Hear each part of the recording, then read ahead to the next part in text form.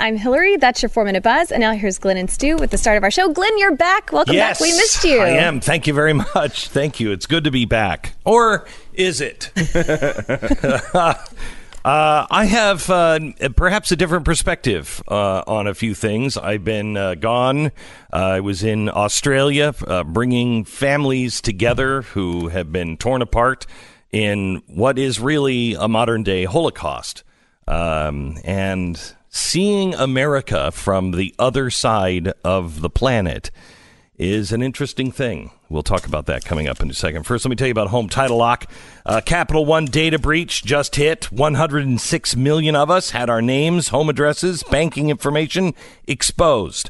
Forget credit card theft. Your greater risk is home title fraud. Now, this is something new. This is something the FBI in Manhattan says is an epidemic, and there is only one company that can protect thieves from taking your home.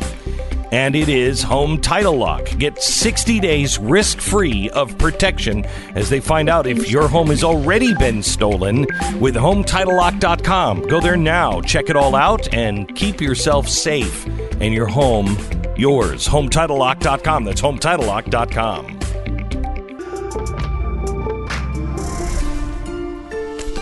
The fusion of entertainment and enlightenment. You know, being away for 2 weeks has given me some perspective. Being on the other side of the planet, being in Australia for a week and dealing only with families who have had their families torn apart, killed, and scattered because of ISIS. When I see things like the shootings here in America and the claims of the left, I have to tell you, we are all playing a game, and I want to show you the game because facts matter. And we go there in 60 seconds. This is the Glenn Beck Program.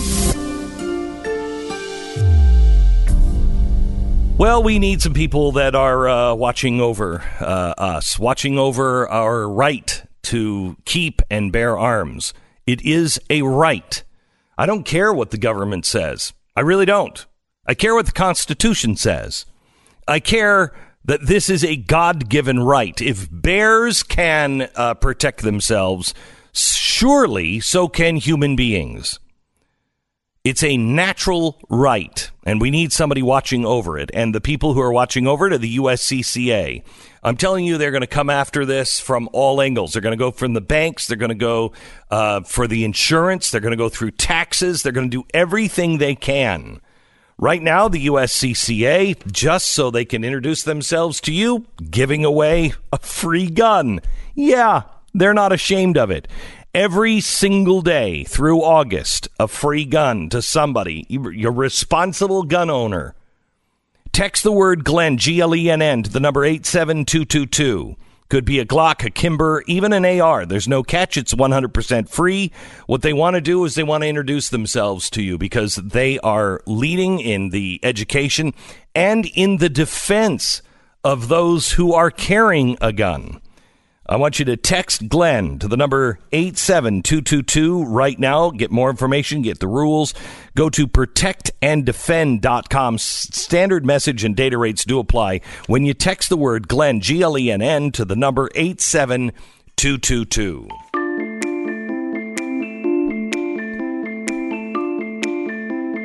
In an average year in the U.S., there are 31,000 homicides, suicides, or accidental shootings, resulting in around 15,000 deaths per year. However, private citizens use firearms for self-defense between 800,000 and 2.5 million times a year. The wide range is because so much defensive gun use goes unreported to the police. But if you look at those stats, that means firearms are 80 times more likely to be used to protect and defend life versus taking life. By the way, that comes from the CDC. Of the defensive gun uses by private citizens in the U.S., between 80,000 and 200,000 of those involve women using a firearm to defend herself from sexual assault. That's just from the oh-so-conservative Journal of Criminal Law. The FBI crime data set says the ATF estimates there are currently 290 million firearms in private ownership in the U.S. That's excluding any kind of collector or replica firearms. That is up from 210 million guns in 1995. So that's a 29% increase in 24 years. Yet over that same time span, violent crime in the U.S. has fallen by 50%, and violent assaults involving a firearm have fallen by 55%, again, just from the FBI. The United States boasts the highest firearm ownership rate per capita, 89 firearms owned for every 100 citizens. The next closest country is Yemen. That has about half the gun rate per capita. The U.S. has firearm ownership rate that is 12 times that of the UK, 40 times that of China. Yet despite such a huge firearm ownership rate, the U.S. is not in the top 10 of homicide rates, nor are we in the top 20, nor are we in the top 30, nor are we in Casey's top 40. If you measure the total number of international homicides per 100,000 citizens, the United States comes in at 103. That's about in the middle. By the way, that is from the oh-so-conservative UN homicide stats. Using UN data, researchers are confirming now at Harvard that in Western democracies, there is a negative correlation between firearm ownership rates and gun homicide rates, meaning John Lott has been right this whole time. More guns does equal less crime. Despite having some of the most restrictive firearm laws among Western democracy, the United Kingdom has a violent crime rate that is more than 4 times that of the U.S. The UK population suffers 2,034 violent crimes for every 100,000 citizens. If in the U.S. we endure 466 per 100,000, why is it such a problem here? Why should we be more like England? In fact, almost every country in the EU has a much higher rate of violent crime per capita compared to the U.S.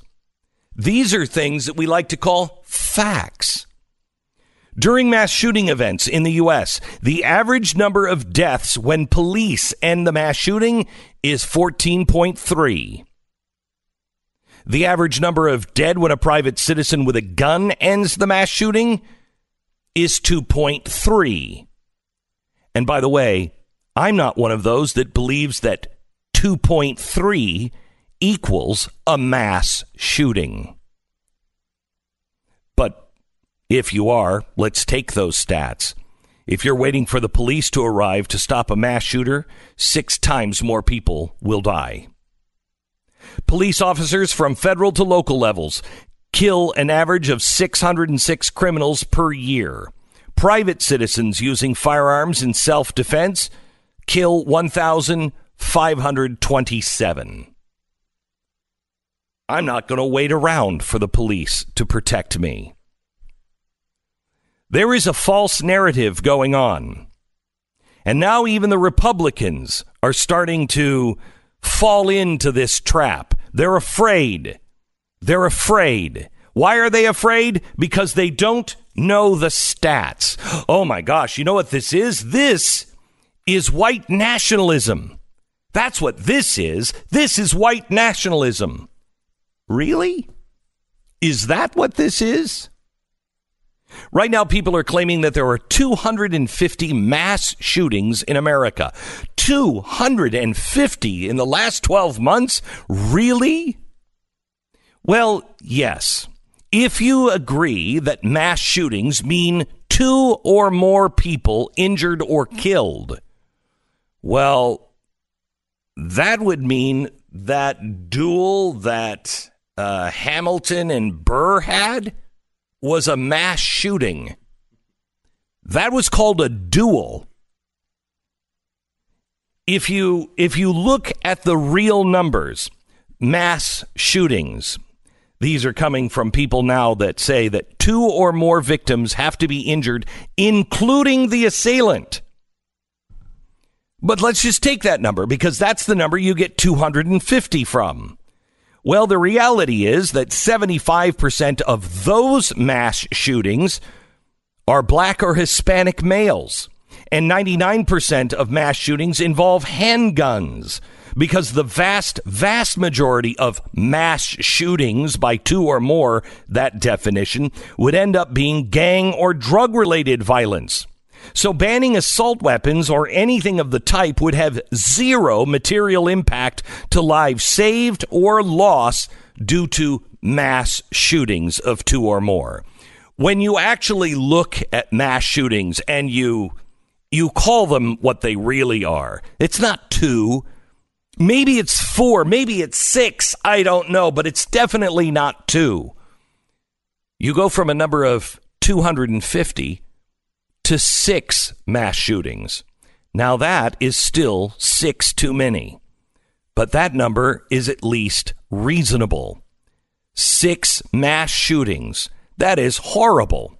But let's use that number now, 6, because surely we can prove that it was white supremacy that did it, until you realize that even when you look at the numbers this way, it's now half were white. So you either have 75% of the 250 killings being black or Hispanic, or you have half of them being black or Hispanic. Either way, it doesn't seem like a white supremacist problem. And either way, banning ARs don't work. Wouldn't solve it. So what would? I'll give you the answer in 60 seconds. First, when you hear the word prepper, what comes to mind? The Hollywood elites have decided that preppers are a bunch of paranoid freaks. They're wearing tinfoil hats. I have to tell you, if you're not prepping for something, if you're not aware that something is coming your way in your lifetime that is going to be a disaster, whether that is unemployment, a hurricane, an earthquake, crazy politicians, you're living in a dream world. Or maybe you're living someplace outside of the Western world. There is nothing crazy about being prepared. You notice what happens when the weatherman reports a hurricane approaching? People hoard food. Same thing with a snowstorm. Don't do it. The people who don't panic are the people who have prepped.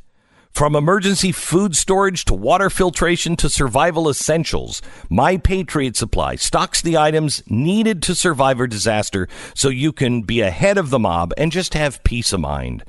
When you're caught off guard, life's unforeseen challenges, it happens, and you panic. You don't want to let that happen. Go to mypatriotsupply.com right now and prepare for the unthinkable. It's mypatriotsupply.com. We break for 10 seconds. Station ID.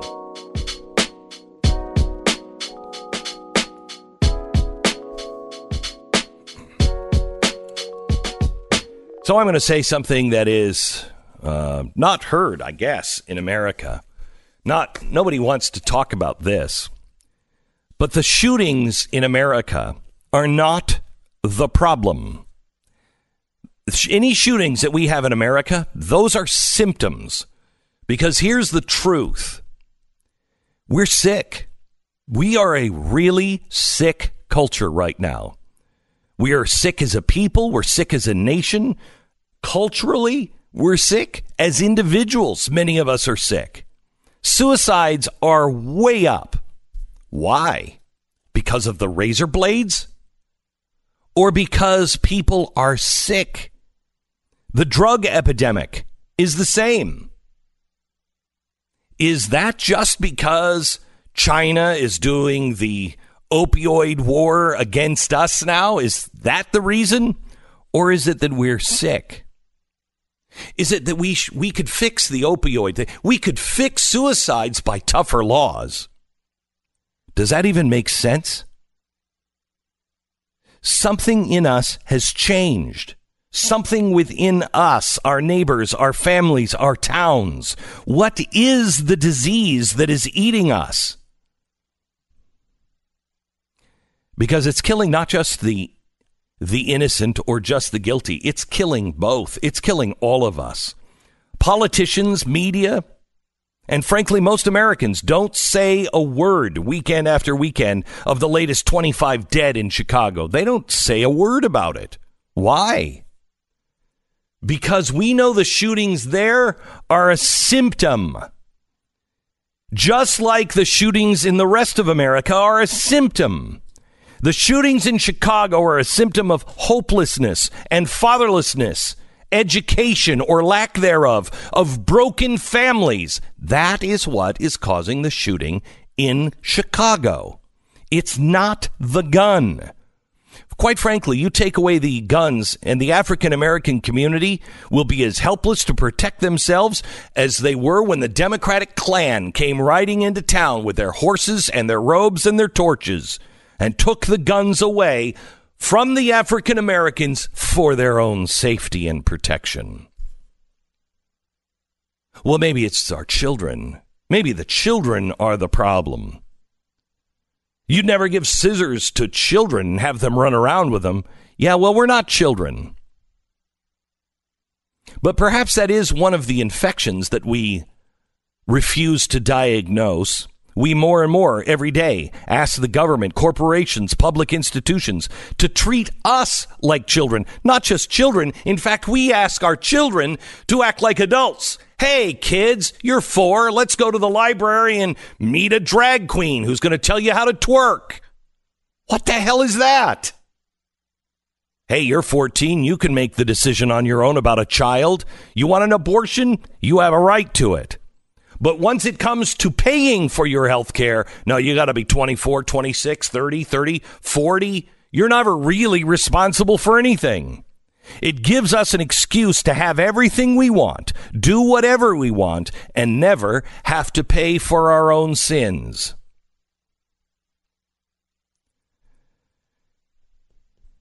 But I'm not a child, and I don't wish to be treated like one.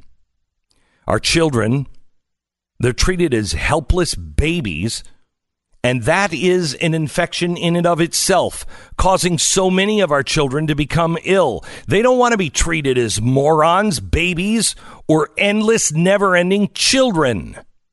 15-year-olds have changed the world, but that's only when they're expected to. They rise to the occasion. And just as the occasion is calling our children the loudest, we medicate them.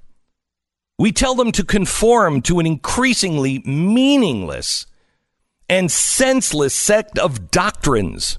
We fail to actually educate them in any real and meaningful manner.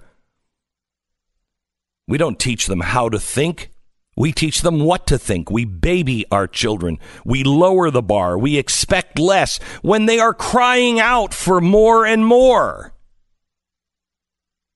And then what do? We offer them a hopeless and, worse yet, meaningless worldview and future.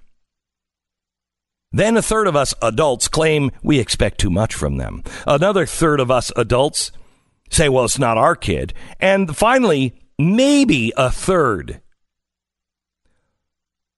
Take a look at our failing marriages, our growing debt, a life that is without purpose, and say maybe that might be a problem.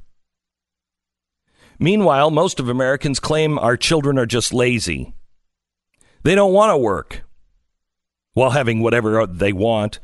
All the while, they continue to pile up the unprecedented debt on their shoulders, making them effective slaves to a future so we could have whatever we want right now. But let's not talk about that problem. Because the problem certainly is not our children, or what we're teaching, or what we're expecting, or what we're not expecting. It's got to be race. Race has got to be the problem, right? No, race and our relations is yet another symptom.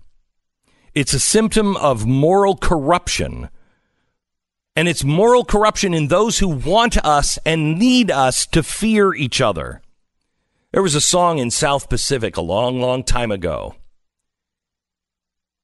And it had the line, you have to be carefully taught to hate. You have to be carefully taught. I don't know of a time, at least in my lifetime, where we have had so many teachers willing, dying to teach us to hate each other. And yet we treat this symptom to mask the pain. We seek any easy answer. Oh, we've got white supremacy going on. Ban the guns. Yeah, that's what we have to do. You know what? Let me tell you something. I have high blood pressure. My doctor prescribes medicine. I have to take it every day. Now, I don't ask him what the cause is, and he knows what the cause is, and I do too. Cause is really easy. I'm fat. I eat too much. I'm fat. But I don't want to treat that. I like cake and ice cream. I'll just take a pill so I can have the cake and ice cream too. What? This is America. Why can't I take a pill? Don't talk to me about being fat. As my waistline increases, so does my need for a higher dosage, and my delusion grows, and that's what's killing me. And it's allowed to fester longer and longer, and there are millions of these miracle pills or solution, and in every case, it only makes things worse. Don't have the right credit score to buy a house? Don't worry. No credit checks. We won't even ask for proof of ID or even a job. And we all allow this con to work. And when it comes undone, we blame somebody else. The bank was greedy and wanted your money. The politician wanted to be seen as helping you live your dream house all the way down the line. And best of all, I'm really just a big kid. I'm not really responsible. They are. So the lie gets bigger and bigger, and so does the infection. If I have a heart attack, it'd be easy for my family to blame the doctor. But you know, I know what the cause of my heart attack is. Me and my unwillingness to live in reality. That exercise is needed. And that we're blessed to live at a time where food is so plentiful. So now we have to do something that goes against human nature. Don't eat food when it's available. Because it's available now, in an hour from now, tomorrow, next week, and God willing, for the rest of our lives. It's time we face self-evident truths. You're listening to Glenn Beck. Simply Safe. You know, it takes police 45 minutes to respond to a home security alarm. That's almost an hour, and it's for a reason. Because burglar alarms, when they go off, most of the time, it's a mistake. Most of the time, it's somebody opening up a door or window, and you're like, crap, I set the burglar alarm. That happens all the time. Simply Safe, however, has video verification technology. Now, that helps the police get to the scene 3.5 times faster. Simply Safe can visually confirm that break-ins are happening and let the police know. That makes their response time go from 45 minutes to 7 minutes. Simply Safe. They make it all easy for you. No contract, no hidden fees, no fine print. Around-the-clock monitoring, $15 a month. Simply Safe has a huge deal going on right now. You go to simplysafebeck.com, you get a free HD security camera when you order. That's $100 value. Have eyes on your home 24/7. Video evidence if somebody tries to get in, and the police there in 7 minutes. simplysafebeck.com. Go there now. simplysafebeck.com. Had a crazy idea. We're going to try it tonight on TV. Glenn is going to be on the show. It's a crazy one. Yeah, I'm going to do it. I'm going to try. I'm going to try to do it. Check it out tonight at 5 Eastern. Man, I'm really excited to welcome a brand new sponsor to the show, Tecovas. I know how ridiculous a great pair of boots can cost. Tecovas makes great boots and accessories. They sell their boots directly to the customer, so their boots are half the price of anything that's even similar in quality. They're all handmade with a 200-step process with only the best materials. Their entire line honors the timeless traditional boot styles. No silly stitching, stitching or sequins or loud colors or anything else. These are just great boots like my grandfather would have worn. With Tecovas, there's no need to break them in. They arrive already ready to be worn immediately, comfortably. They're easy to order with tremendous customer service. Tecovas always has free shipping and free returns. Check out their boots and their clothing and accessories right now. Tecovas.com/Beck. That's TECOVAS.com/Beck. Hey, welcome to the program. Glad you're here. Glenn Beck, finally on the Glenn Beck program, which is a kind of unique turn of events.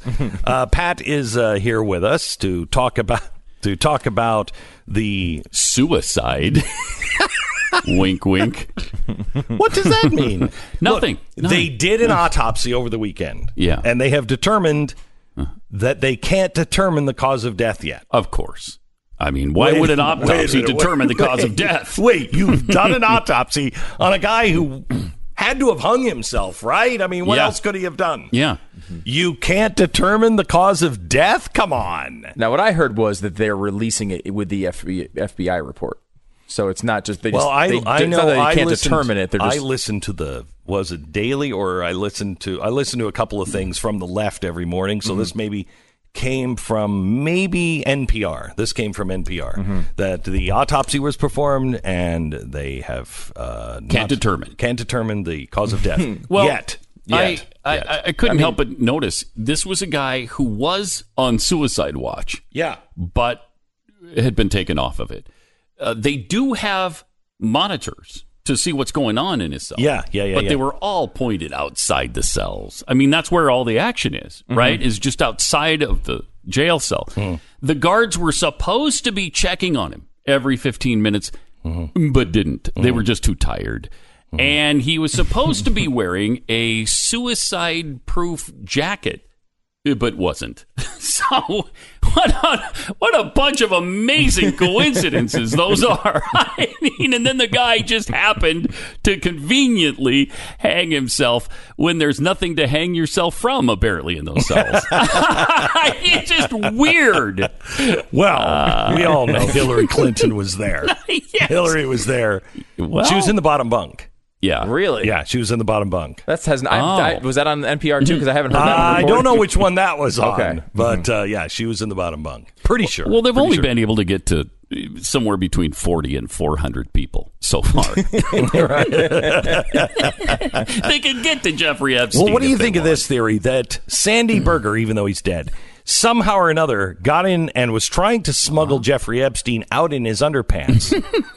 and Epstein just was, you would smother to death in the underpants. Well, he would commit suicide if stuck in the underpants of Sandy Berger, I would assume. Would especially he? right now. We don't know that. We don't know that.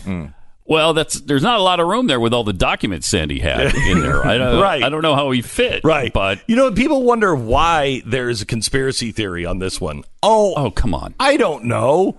This is what happens when you constantly lie to the American people. Yeah, incompetence are the parents of most conspiracy theories, right? So, I mean, we don't know what happened here, obviously. No idea. It's funny, though, the media is blaming the right for jumping to these conspiracy theories, and part of this is because Trump did the retweet thing. But the left has had conspiracy theories on this going on forever. They just said 3 weeks ago the guy was likely on a hit list. Well, yeah, I mean, who doesn't think that is possible? Right. You have a guy who everyone is saying, do you know everyone, including the Pope, had sex with people that he lined up? Of course, there's a million people that want this guy dead. By the way, we haven't seen the Pope's name yet on any of the flight logs. Yet. But, I mean, you have not only people like Clinton and a lot of figures on the left, you also have Trump, who's also been thrown into this by the John left. Glenn. Theories. Yeah, you have John Glenn. You have also multiple billionaires, not necessarily partisan figures. Quite a few women are on this list. Yeah, it's really it's a weird. What? Yeah, there's a lot of women on that have been on these flight logs.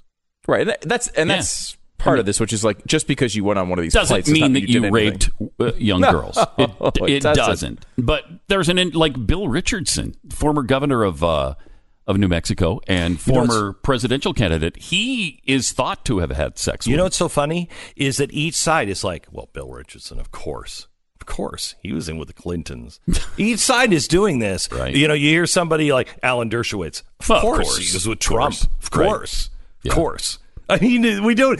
Do we need a trial? Do we need anything? No, it's already really? been done. It's done. It's done. We just know our side is clean, their side is dirty. Didn't Dershowitz already sort of disprove that he had anything to do with it? Oh, did you not hear? 2 weeks ago, we had him on for an hour. Yeah. Oh, you have to listen to it. It's I think I heard part of that. It's unbelievable. Yeah. There's never been I've never heard a guy more absolutely clear and say, look, I'll show you my diary. I'll answer any question. I'll show you all the evidence. I'm not where they say I was. Wow. Oh, yeah.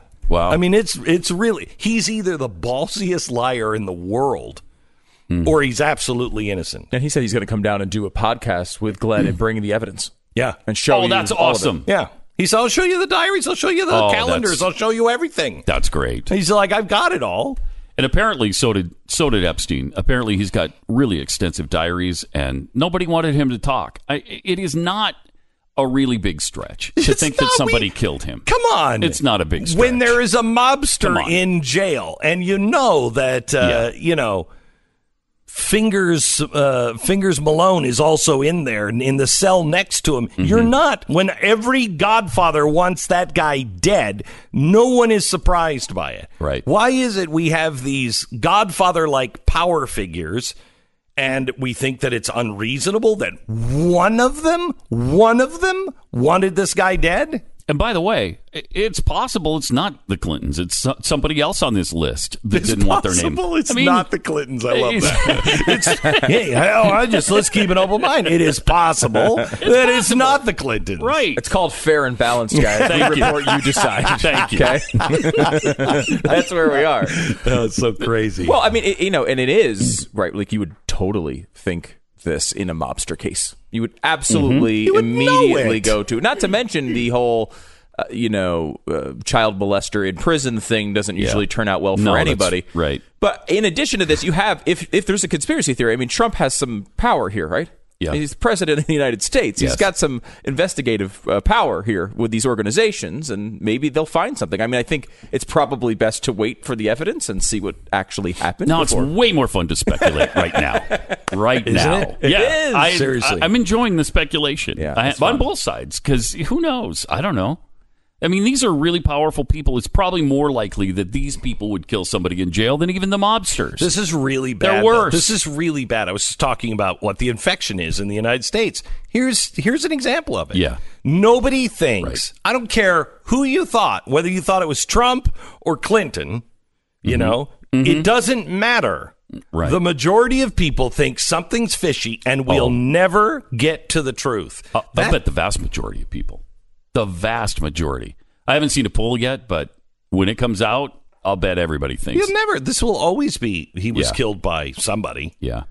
I mean, and that's part of the sickness. That is part of the sickness. And it comes from, remember, I did that monologue back in like 2004 about conspiracy theories and said, as long as people continue to lie and cover things up, you will have conspiracy theories. And the more lies, the more cover-ups, the more people will start to believe in conspiracy theories. So, and it doesn't have to be a lie or a cover-up on anything important. It's if they're covering up these little things, you don't think they're going to cover up this? That's the problem. Yeah. There may not be any cover-up. This may be completely exactly as reported, but most Americans will not believe it. And it's because we don't have trust. We don't have trust in the FBI anymore. We don't have trust in the justice system. We don't have trust in the jail system. We don't have trust in the politicians. We don't have, as I'm talking a blanket statement, we don't believe anything if it at all touches politics. We don't believe it. Yeah. How are you going to fix a country like that? I mean, like you laid this out at the beginning of this, Pat, with all the coincidences. Forget that. Let's just say it's all real, right? Yeah. At the very best, incompetence is what breeds these things. Why do you believe that? Why do people believe these conspiracy theories? It's because it's almost inexplicable incompetence. How on earth? This is a guy who already tried to kill himself like last week. Yeah. What do you mean he's off of suicide watch? What do you mean they're not checking? Doesn't make What any do you sense. mean None of it makes he's any not wearing the sense. jacket? What do you? And none we've of that been makes any lied to sense. so many times. Yeah, we and just so- don't Yeah. believe this You stuff don't now. believe It's totally and the other understandable. thing that former inmates there are saying is there's nothing to hang yourself from. Yeah. There's nothing in the ceiling that you can dangle from. The bed is not such that you could hang yourself from it. There's no doorknobs. It's apparently virtually impossible to hang yourself. Yeah, there's Ben Mesrick's latest book is about the Bitcoin billionaires, and they focus on Charlie Shrem quite a bit, who's one of the very early people in Bitcoin, who was in charge of one of the first Bitcoin exchanges and everything else. He eventually got in trouble because he was approving transactions that were going to Silk Road. And this is going back in the old days. He went to prison. He went to this prison. He spent time in this prison. He's like, they don't miss anything there. Yeah. Like, I don't know how they could have missed something like this. They don't miss anything. And this guy's not Jeffrey Epstein. He's just a said it was Bitcoin guy. impossible. Maybe that's the same guy I read about. Yeah.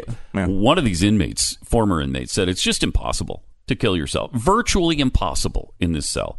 So I'm glad you said virtually. Virtually. Because obviously he did.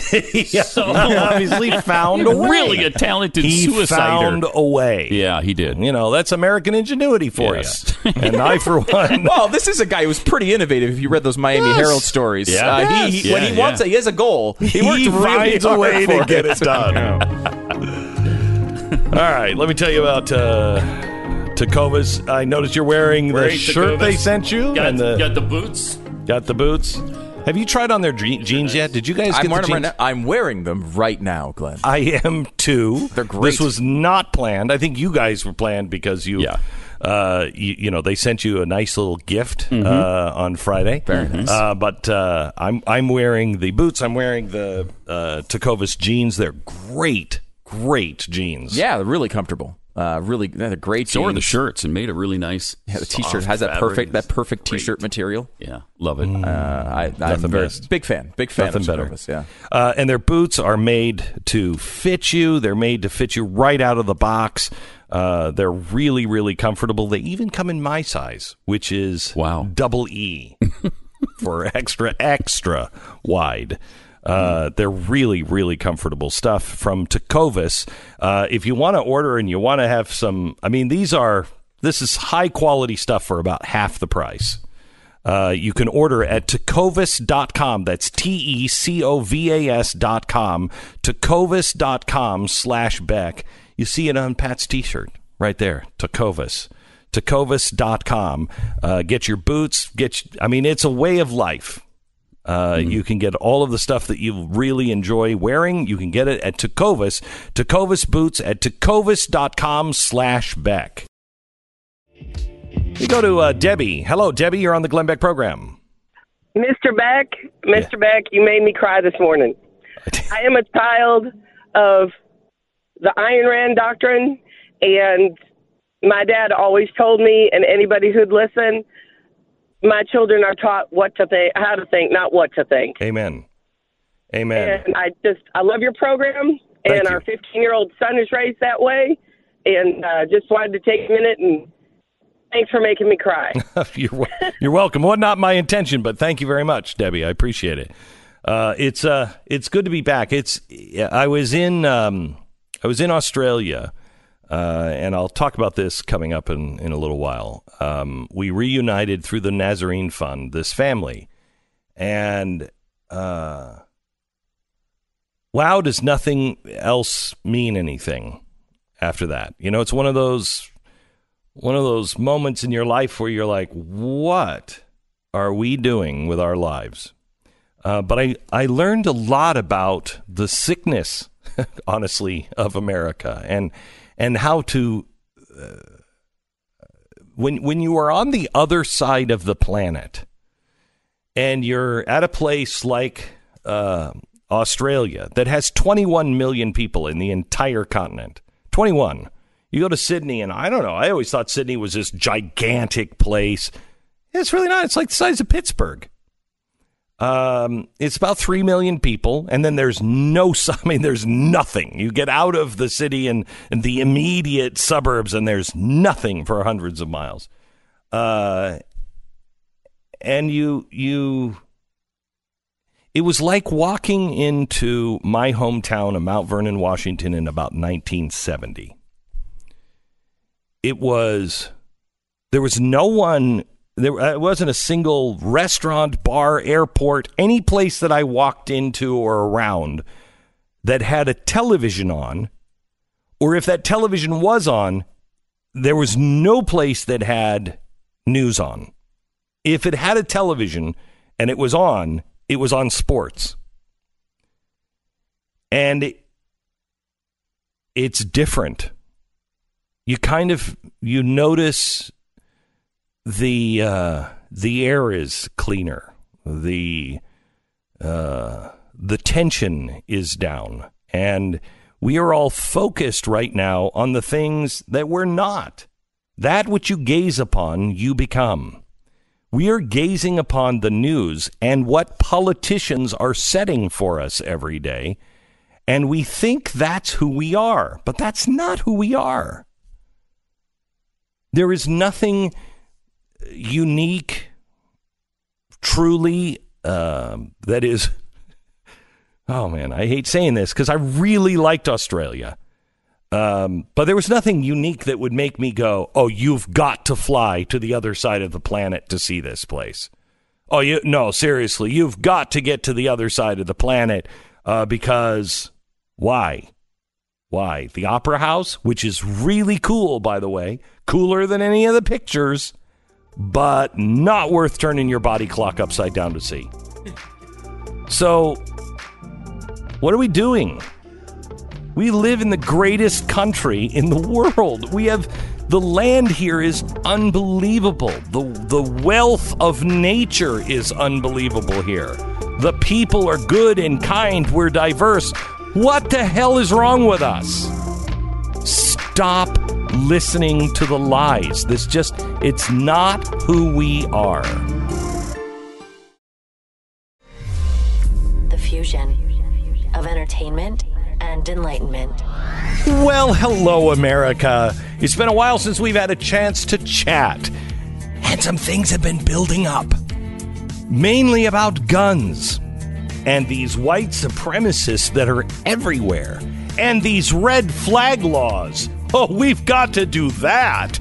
It's common sense, you know. Actually, it's not. And I'd like to talk to you about some common sense things. In 1 minute. This is the Glenn Beck Program. We are in the thick of summer. I just got back from Australia. Wow. There's one trip not worth taking just because it's not worth the body clock damage. My son and I went and we were like, what time is it? It's only noon? Shut up. Whew. But the Opera House is very nice. The people are very nice. But anyway, it's winter there. And I just posted a video on Facebook of kangaroos in the snow in Australia today. Did I get to see that? No. Did I get to see a kangaroo? Yeah, I went to a zoo. I can see a kangaroo in the zoo here. I don't need to go to the other side of the planet to see a kangaroo in a zoo. I want them by the highway. I want them at the breakfast table. I want to see a kangaroo and a koala in real life. I did see one dead on the side of the highway, which made me very sad, but at least I saw one. Anyway, we're in the thick of summer here, and that means the days are getting longer and things are starting to heat up. Here in Texas, it's about, 1,500 degrees? They say steel doesn't melt. I believe in Texas, we're going to put that to the test. It is so freaking hot here. Blinds, really, really a good idea. That happens in the winter and in the summer, which we seem to get just the extremes of both. Do I sound bitter? No. It's just that I didn't see a kangaroo. Anyway, if you're looking to update the look of your house, you're looking to save money, keep your house cool, keep your house warm in the winter, you can get free online design consultations, free shipping, 100% satisfaction guarantee. The cheapest thing you can do to change the look and the feel of your house and the temperature of your house is Blinds. Blinds.com. Head there right now and you'll get site-wide savings. Plus, you'll save an extra $20 on top of that with the promo code BECK.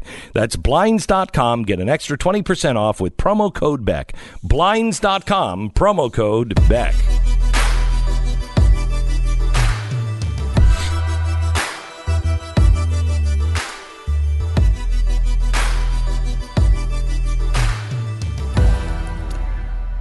Well, I was interested to see that the Republicans have not changed. You know, when I went to Australia, and I'll be posting this critical scientific information later, my son and we took a video of the water draining into the drain. And we didn't use the toilet because, you know, the toilet can actually force water one way or the other. So that's not real scientific. You got to put it in a drain, in a still sink. And does it go the other way around? I don't know, because neither of us could remember which way it went when, you know, we were on this side of the planet. So we have no idea. But there are some things that are true. And Republicans selling out every principle that is enshrined in the Constitution and the Bill of Rights, that never changes. They'll do it every time. Congratulations, Republican Party, for when you really need to take a stand, when you can use facts. Don't use facts. Don't do it. Run for cover. Run for those popularity points. Screw God-given rights. This red flag idea, oh, this is brilliant. By the way, I don't know if you know this, but there isn't a single thing you have to have checked in your background if you go buy a gun. You could be a 2-year-old child and buy a fully automatic 50 caliber weapon today. No background checks are needed. Unless that's exactly untrue. Unless that's exactly the opposite of what actually happens in America. But don't let that bother you if you're a Republican. No. Take the bait. Go with the red flag laws. So you know, if you voted for the Republicans, this is the beginning of the end of the Second Amendment. The red flag laws are the worst thing that could happen. First, it's family members who say someone needs to take their guns away without due process. Well, isn't due process the thing that, you know, we were all around? We're all about? Isn't due process the thing that separates us from those countries that just kick down doors in the middle of the night? So legal gun owners can have somebody say, you know, let me tell you something. Let's say you have family members in, I don't know, Portland. Are you even talking to your neighbors in Portland? Or your family members in Portland? Are they even talking to you now? They have Trump derangement syndrome so deeply, they hate the fact that you even own guns in the first place. They hate the fact that you have them. They hate the fact that you don't think like them. You are one immigration argument away from them calling the feds and saying you shouldn't be allowed to own guns and should have them taken away. That's what we're really talking about. And if they're keeping lists of who they think are dangerous, and you have a Justice Democrat in the White House, guess who's going to be on that list? Oh, I don't know. All of us.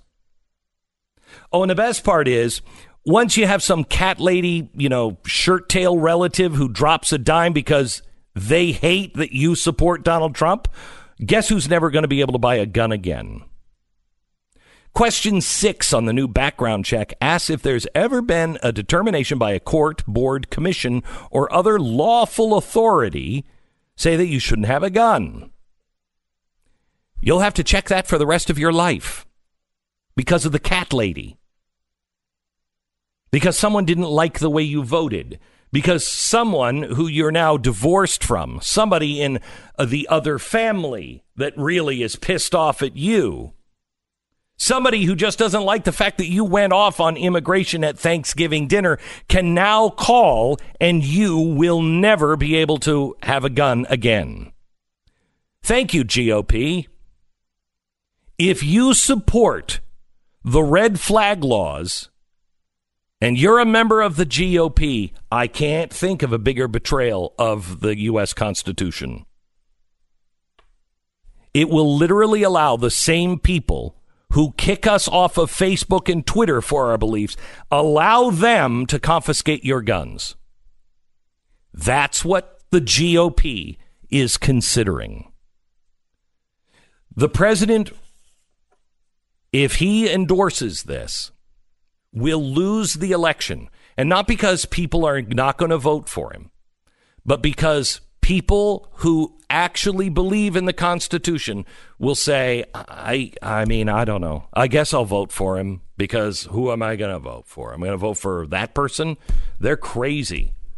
But the passion will not be there. And once the passion is gone, he loses the election.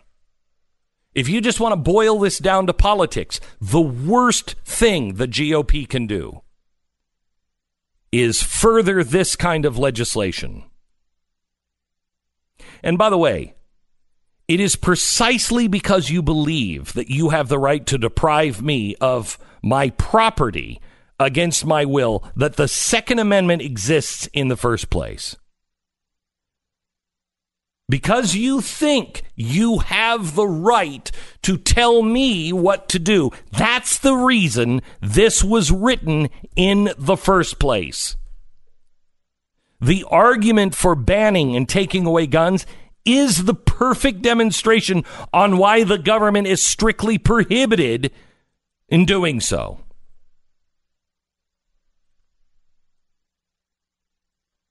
It's also the reason you're supposed to never be able to do it. If you believe you have the right to take away someone else's right, your argument has no merit.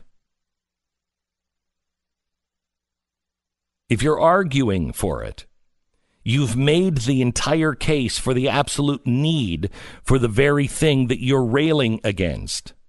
So why argue? All you have to do is simply say, no, the Constitution prohibits this. You don't get to take away anybody's guns. You don't take away anybody's rights. It's not up to you. No human being has any inherent right to take away someone's right to defend themselves. And what you're talking about is your right to initiate the use of force against another human being to take away their right. No matter what social problem you believe you're solving, what equation you're trying to balance, if you're on the side of an argument that must necessarily initiate the use of violence against another person or group for its success, you've come up short in your philosophical evaluation. Because it relies on the immoral action for its execution. Well, you would rise up against... Yes, of course I would rise up against you. You're taking away someone's right. Even if I didn't own guns, I would be against you. Well, the law. Well, okay, wait a minute. Hang on. Can we just talk about the law here for a second? It doesn't matter what the law says when it comes down to right and wrong, at least in America. Let's say America, for some reason, the law decides that, a woman can be raped by her husband at any time. She has no right to ever say no. Well, if that's what they pass in Congress, if that's what the Supreme Court says is legal, do we just all go along with it? Do we all just say, oh, okay. Well, we'd never do that. Really? We'd never do that? Because I don't know if you know this, in our history, the Supreme Court said one group of people could enslave another group of people, so it's not beyond us. And if you're saying that it's white supremacy right now that is driving all of this madness, well, gee, then aren't we on the road back to slavery? Because I've heard Joe Biden said, they just want to throw you all back in chains. That's a quote. So aren't we on the road back to insanity? Wouldn't the laws that we have, the Constitution that protects everyone's right to be free, wouldn't that become more important? Because I don't know about you, but just because the law says something doesn't mean that it's right. I would stand against the law to enslave another person. I would stand against a law that would say a wife has to submit to her husband at any time. I would stand against those laws, and I would stand against the law that says a human being does not have a right to use everything in his power or her power to defend themselves. Guns stop rape all the time in America.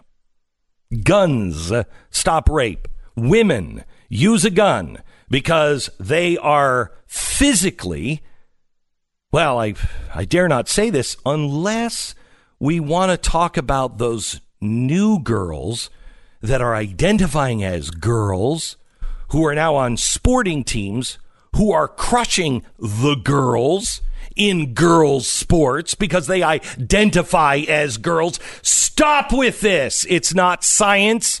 It's not real. It doesn't make any sense. Because women are built differently than men, men can overpower them. That's why a lot of women carry guns. And it's wise. If you're a woman who is a target or in danger, or you just don't feel safe, if you are a responsible gun owner and you know how to use it, look, if you don't know how to use it, it's most likely going to be turned against you. But if you have confidence and you know what you're doing with that gun, believe me, nobody's going to be raping you. You're going to take that right away from my daughter? You're going to take that right away from somebody's wife? Somebody else's daughter? I don't think so. And I don't care what the Supreme Court says. I don't care what any executive order says. I know what the First or the Second Amendment says. And the First Amendment gives me the right to defend it. And the Second Amendment gives me the right to defend it even stronger. That's why it's in the Constitution. The Constitution was written, and then everybody got together and said, wait a minute. There are going to be some dumbass politicians that are going to be coming down the line, and they're going to try to change this and turn us all upside down. And so the politicians at the time said, no, that's insane. We're never going to do that. Really? Then why don't you write them down? Here's 10 things that you need to write down. And so they did. Oh, the founding fathers, they could have never seen what was coming. Really? Because it seems like they saw this one coming. That's why they wrote it down. Screw your scourge to the sticking place, to quote Shakespeare. Now is the time. You either believe in the Second Amendment and in the Constitution or you don't. We know the GOP does not. Send them the message and send the White House the message. You do believe in the Second Amendment. And you will remember those who either stood for the Constitution or failed to do so. Back in a minute.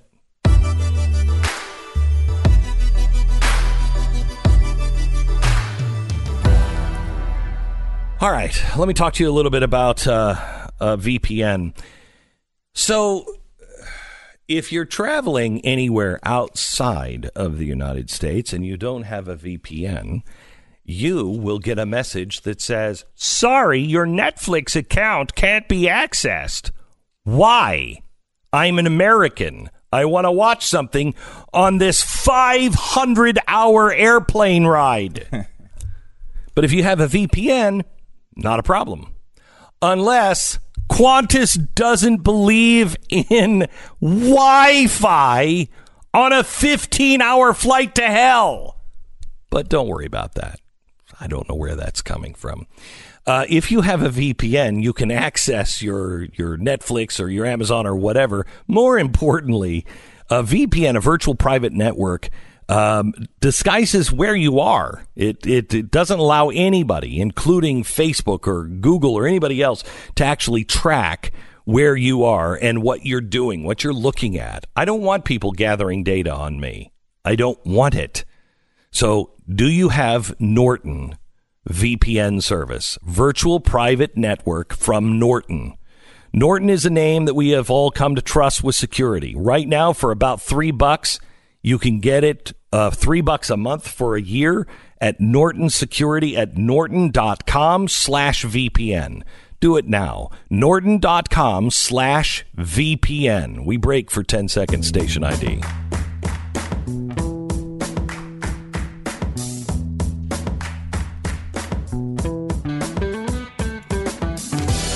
So what else did I miss while I was gone? You know, the country going to hell. But it's been going to hell for quite a while. Well, I think you missed some things on the whole gun issue. I mean, you're missing maybe the most important points. Oh, you really? Yeah, like a close advisor to Mitch McConnell, Scott Jennings, said that he spoke with the leader this week and encouraged him to pursue a background check bill. And you talked about the Constitution, people's God-given rights, but listen to this argument. I think we've reached a tipping point. The polling clearly supports that notion.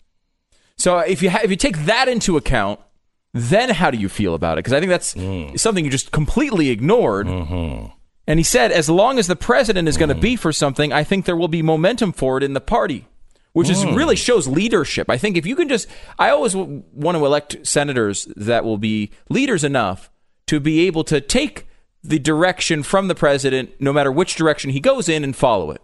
That's the sort of leadership I want out of my senators. Because I was looking for somebody who wanted to protect and defend the Constitution of the United States of America. That's all I wanted. Are you even speaking English? No, I'm not. I don't even understand. I'm not. It's fascinating because there is serious momentum. I mean, we go back to, Trump has signaled support for this sort of thing before, and every time it's happened, his supporters, his people who love him, people who think he's doing a great job as president, rise up and say, Mr. President, we know this might not, you might not be, you don't have the same background as us. You might not be from Michigan. You might not be from rural Pennsylvania, where guns are really important to us and the Second Amendment's really important to us. I understand that. But this is a big issue. You can't cross this line. Please don't cross this line. We heard that from nonstop callers while you were gone. We've seen it all over social media. And he's going down this road. Every other time this has happened, he has backed off because people in this audience, people in conservative circles, supporters of Donald Trump have told him, please don't do this. If you don't let him know right now, they're going to go down this road. And he will lose the election. He'll lose the election not because people won't vote for him. He'll lose the election because he needs passion behind him. He needs people to be passionate. It is passion that will close any gap in the end. It is passion. And certainly the Trump campaign has been a story of passion, right? Yes. So, maybe you don't have a big-time Trump supporter. They're not going to go vote for freaking some crazy Democrat, obviously. Yeah. But are they campaigning for him? Are they donating? Are they out there making phone calls in that last week? Are they motivated to go out in the rain in November? Exactly. I mean, it's that kind of... This is why Hillary Clinton lost. It's not because they wanted to vote for Donald Trump. It's because they didn't really care about her.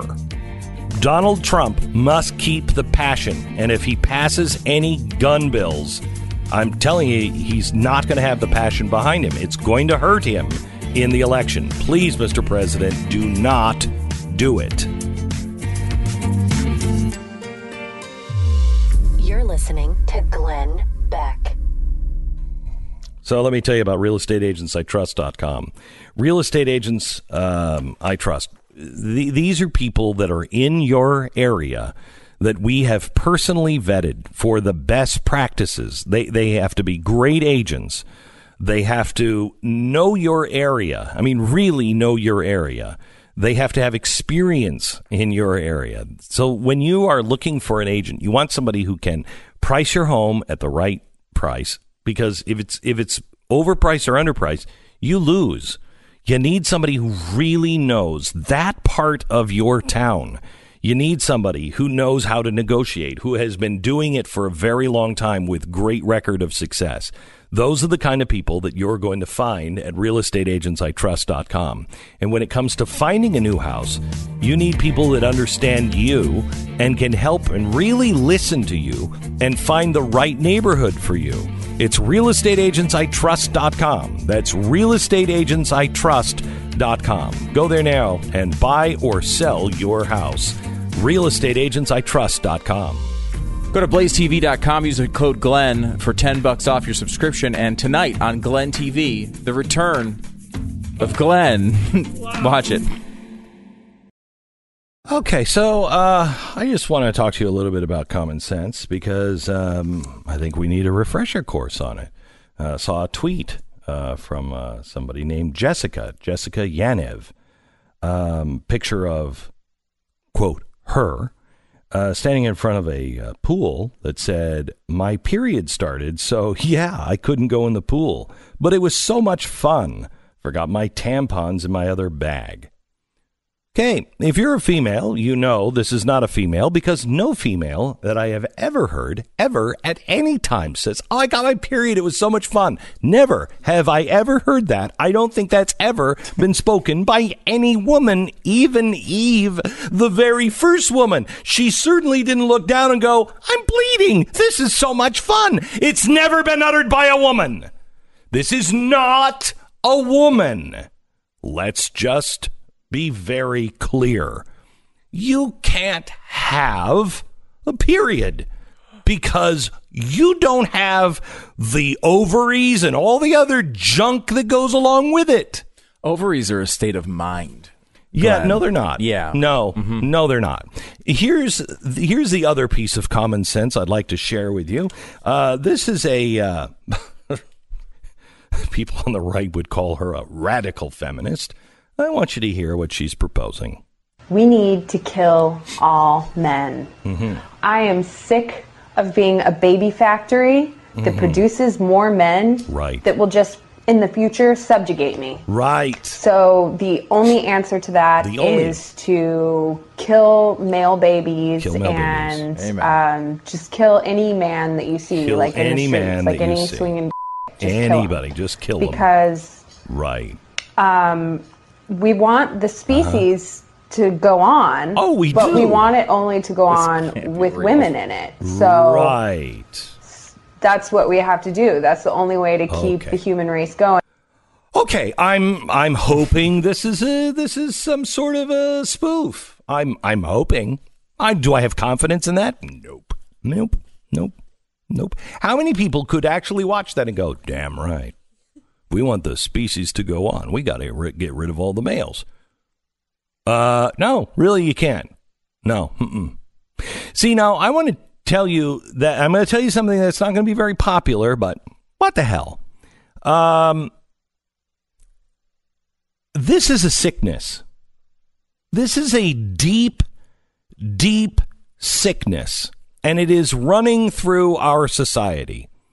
And most of us have it in some form or another. We have it. We have it because at some point in our lives, we just think, "Oh, well, it doesn't really apply to me." Common sense, the eternal truths, they don't apply to me. I can live my life this way, and it's okay for me. But you're denying science. You're denying history. You're even denying that you're an animal. You're denying the truth because what you want is what I want to be true. But fundamental truths are still self-evident no matter how much dirt you kick over them. You just choose not to believe in them. When crap happens, it's because gravity. It's because of some sort of eternal truth. It isn't the fault of the principles. It's the fault of each of us who choose to live a life of convenient and easy lives. Yep, I'm identifying as a female, so you have to call me a female. Dude, you're not a chick. Period. Oh, that was a pun. It isn't a coincidence that shootings are on the rise at the same time we are being taught not to trust each other. It's not a coincidence that shootings are happening more and more at a time when we're blaming one another more and more and refusing to listen to the other side without claiming at all that, they're humans. I should listen to them because they're a human and they have a right. No. No, those who we disagree with, they're the problem. They're to blame. Or worse yet, they're not even people. We're living in an us versus them culture right now. And one way or another, each of us have played a role. But because winning is all that matters anymore, and vengeance now belongs to us and not to God, we'll only see more killings with guns, with knives, with acid, with Tupperware, whatever it is. You take everything around. We'll kill each other with fingers and fingernails. It'll happen. We'll kill each other with rocks. Well, we should ban all rocks. It's the poison that is flowing freely in our society right now. It's the lack of faith. It's two political parties that gain when we together lose. It's never-ending war. It's name-calling. It's race-baiting. It's lack of common values. It's lack of principles. It's a lack of even an agreed-upon story. We are a country now without a story that unifies us. We just left a country that everybody that went there, I could walk up to anybody who was from there and say, "Oh, are you originally from Australia?" "Yeah, 3 generations." "Really? What crime did your parent do? Your grandparent do? What was their crime that was so hideous that they sent you to this godforsaken rock?" They're all walking around. They're fine. They're not killing each other. Why? Do they have problems? Yeah, they have problems. Do they have shootings? Yeah. Do they have stabbings? Yeah. They have people strangling each other? Yep, they do. Why? Human. Why is it that people who were all criminals can be happy with a godforsaken snake, poisonous jellyfish, giant crocodiles, huge great white sharks just off of the shoreline, and spiders as big as your head? How can those people be cool with where their great-grandparents were sent as a punishment? How is that possible? We can't. I mean, because have you seen what they've done with the place? Not much. They haven't done much with it.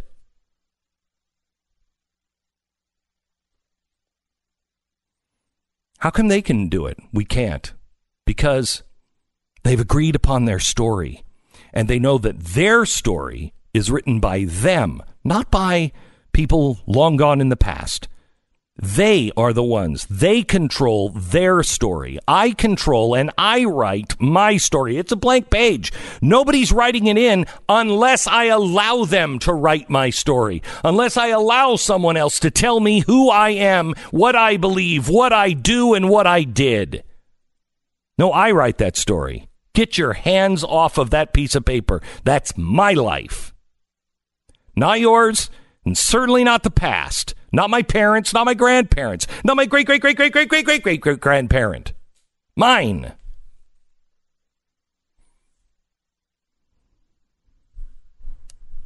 There's a poison.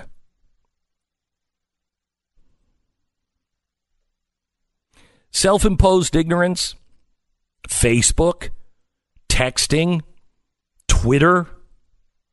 I mean, just think of this. Facebook, Google, phones, texting. This is the largest lab experiment ever done on humankind, ever. If this were done in a laboratory, we would all be up in arms saying, wait a minute, you don't know the effects of what that's going to mean to those kids. How could you possibly do it? Well, look, they're gaining all of these benefits. Who are you to play God and experiment on these people? This is the greatest experiment ever done. And when there's a shooting, nobody ever says, well, I don't know, we're all lab rats right now. I mean, could anything in social media have anything to do with anything? We all seem to be really pissed off about stuff that we weren't pissed off about before. Technology, both good and evil. It's what you do with it. Social media, both good and evil. It's what you do with it. And by the way, we're not doing a lot of great things with it right now. I don't know if you've noticed. The talk of banning guns is like a doctor saying to you, you're riddled with cancer. Here's a Band-Aid. May I suggest that we all stop looking for an easy cure? And especially one that is proposed by the same people who said they could fix our health care, make it cheaper, and save us all $2,500 a year, when the price has gone up 400% on their fix. I don't know if I trust these guys to fix anything else. That, by the way, is not to blame the Democrats, because the Republicans refuse to offer any real diagnosis, let alone a plan, when it comes to health care or anything else. But here's the point on that. Can we stop demanding those kinds of answers from Washington? No, I'm sorry. We're not actually demanding it. We're just demanding that they do something. Do something. May I be bold enough to suggest that maybe we are the ones that should do something? And the first thing we should do is shut our fat mouth talking to the people in Washington. They don't have an answer. You know who does? Our neighbors, our children, ourselves.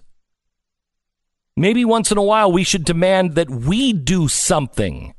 But unfortunately, that something or some things are not ever popular with us. The thing that really is truly causing the hole inside of our society. That's the problem. There is something missing in each of us. And because we don't want to take responsibility, we don't want to demand of ourselves, we'll demand it for everybody else. We'll look at somebody else and go, look at the hole on that person, huh? Boy, how come they can't see that? We fill those holes with tech, with porn, with drugs, with booze, with anger, with self-righteousness. Everybody's got a hole in them.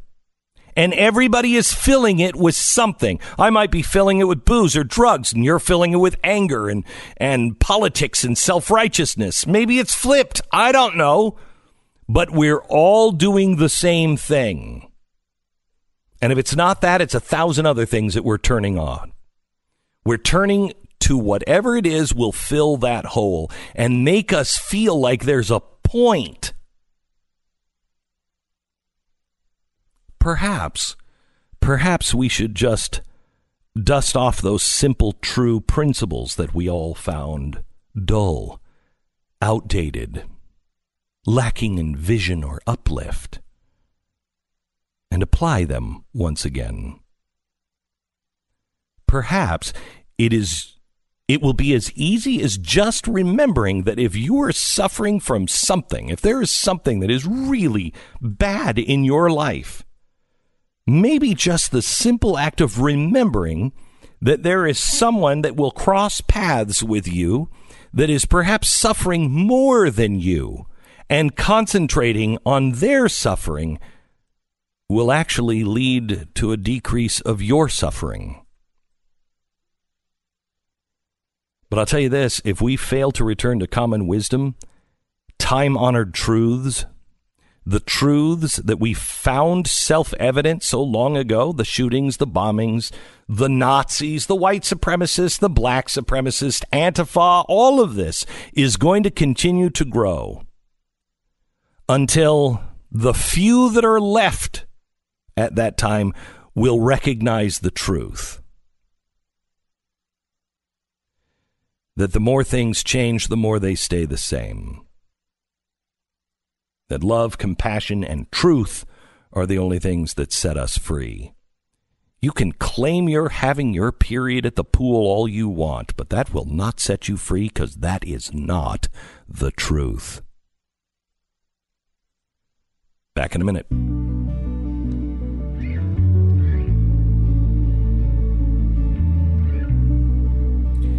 U.S. credit card debt has hit a 25-year high. Yay! We're now paying higher interest rates on credit card balances than we have in more than 25 years. The Fed rate cut, no guarantee that you're going to receive much, if any, relief. So what do you do if you're battling that credit card debt? Well, if you're a homeowner, may I strongly suggest American Financing. In 10 minutes, you can learn how your home equity can help you get out of debt faster. You could be looking at $1,000 or more in monthly savings, and you might even qualify for a lower mortgage rate. So now is the time to get into your new home because interest rates are still extremely low, making new mortgage payments affordable and in many cases making them less than a rent payment. American Financing, they have you covered coast to coast with salary-based mortgage consultants who work for you and not the bank. That's American Financing. That's why they're the only mortgage company I've ever endorsed. I trust that they are looking out for my best interests when I use them and your best interests when you use them. American Financing. Call them now at 800-906-2440. It's 800-906-2440.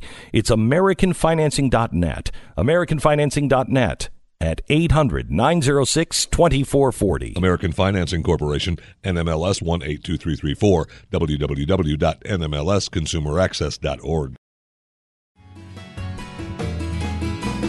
Well, I don't know about you, but I'm still just struggling to get my arms around Epstein's death. Came as such a shock that guy might end up dead in prison. Can we at least have a moment of silence, though, to mourn his loss? Okay, we're done.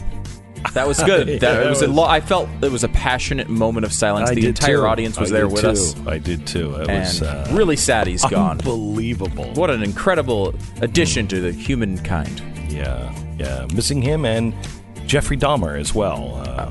Miss him. I'm glad you brought that up. Another guy who I'm sure committed suicide. Oh, sure. The fusion of entertainment and enlightenment. So shocked on Saturday morning to find out that Jeffrey Epstein died. Here's what I was shocked about. That officials were shocked. That it was a suicide. That's what shocked me. It's a suicide? Really? I thought the guy would be shivved. From a million different angles, I thought he would be shivved. Really? A suicide? We'll get into that. Also, the red flags. I want to thank the Republicans for standing so firm like jellyfish with the Constitution of the United States. And perspective in 1 minute. This is the Glenn Beck Program. So have you seen gold prices? They're on a bull run, sparked by lower interest rates and monetary policy easing that analysts deem, ideal for gold. Why? Oh, I don't know. You decide to print more and give more money away and make things easier. I don't know. It usually leads to big trouble. I want you to call and talk to Goldline about what they have as a real cure for the cancer of inflation and hyperinflation, and that is gold. Call them and ask them about their legal tender bars. Several years ago, I wanted something that I could have and my children could have, that they could actually carry around, that could be used as verifiable money. When things broke down in New York City for 9/11, cash really wasn't the thing. I mean, people were saying, "Here, take my watch, my Rolex watch, take me." It was bidding, for the highest price just to get off the island. And you needed to have something of real value. And so I asked Goldline, could you make like a legal tender bar? Can you make something that's not a full ounce, but something that is marked so you know that it's, a really gold, et cetera, et cetera. And they went to Canada, and they had the Mint make these legal tender bars. They're unbelievable, and you can carry them, and I think they're 1/10 of an ounce, and you can carry them, but they also have them in silver. It's kind of a mind your business, but that was they're marked now with MYB, mind your business. That's Benjamin Franklin. That's what he put on the original coin. Just mind your business. It didn't mean like, hey, shut up. It meant like, just take care of business. Do what you're supposed to do. And I can't think of anything better than owning gold or silver as minding your business. There's a limited numbers of these MTB silver bars you need to call to get the exclusive mind your business bars. You can get the gold or the silver, but there are a very limited number of these. Goldline is the only precious metal company that I trust for myself and my family. Call Goldline today and see how easy it is to buy gold or silver at 866, that's 866-GOLDLINE or goldline.com. Read their important information, but call them right now, 866-GOLDLINE or goldline.com.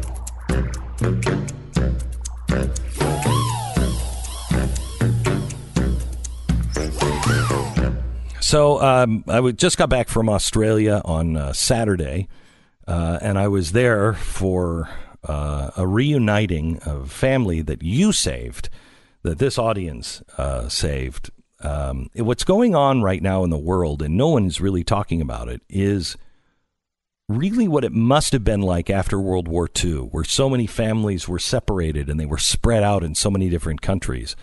And families didn't know if people were alive or not. That's what happened to the Yazidi and Christian community. And we have relocated thousands of people, many of them to Australia, and the Yazidi community that we have relocated is in a small town called Toowoomba, which I would move to in a heartbeat. It was a small little town that was like walking into, I don't know, my hometown of Mount Vernon, Washington, which I think was about 30,000 people. This is about 100,000 people, and there's nothing else around it. It still has the downtown, thriving. It has the biggest mall I've ever seen. It's incredible. It's right downtown, and it's this gigantic mall. And I'm thinking to myself, there's only 100,000 people, and I think they all work in the mall. I don't know how much per capita everybody needs to spend at that mall, but it also has the downtown, and it's just this really nice little town.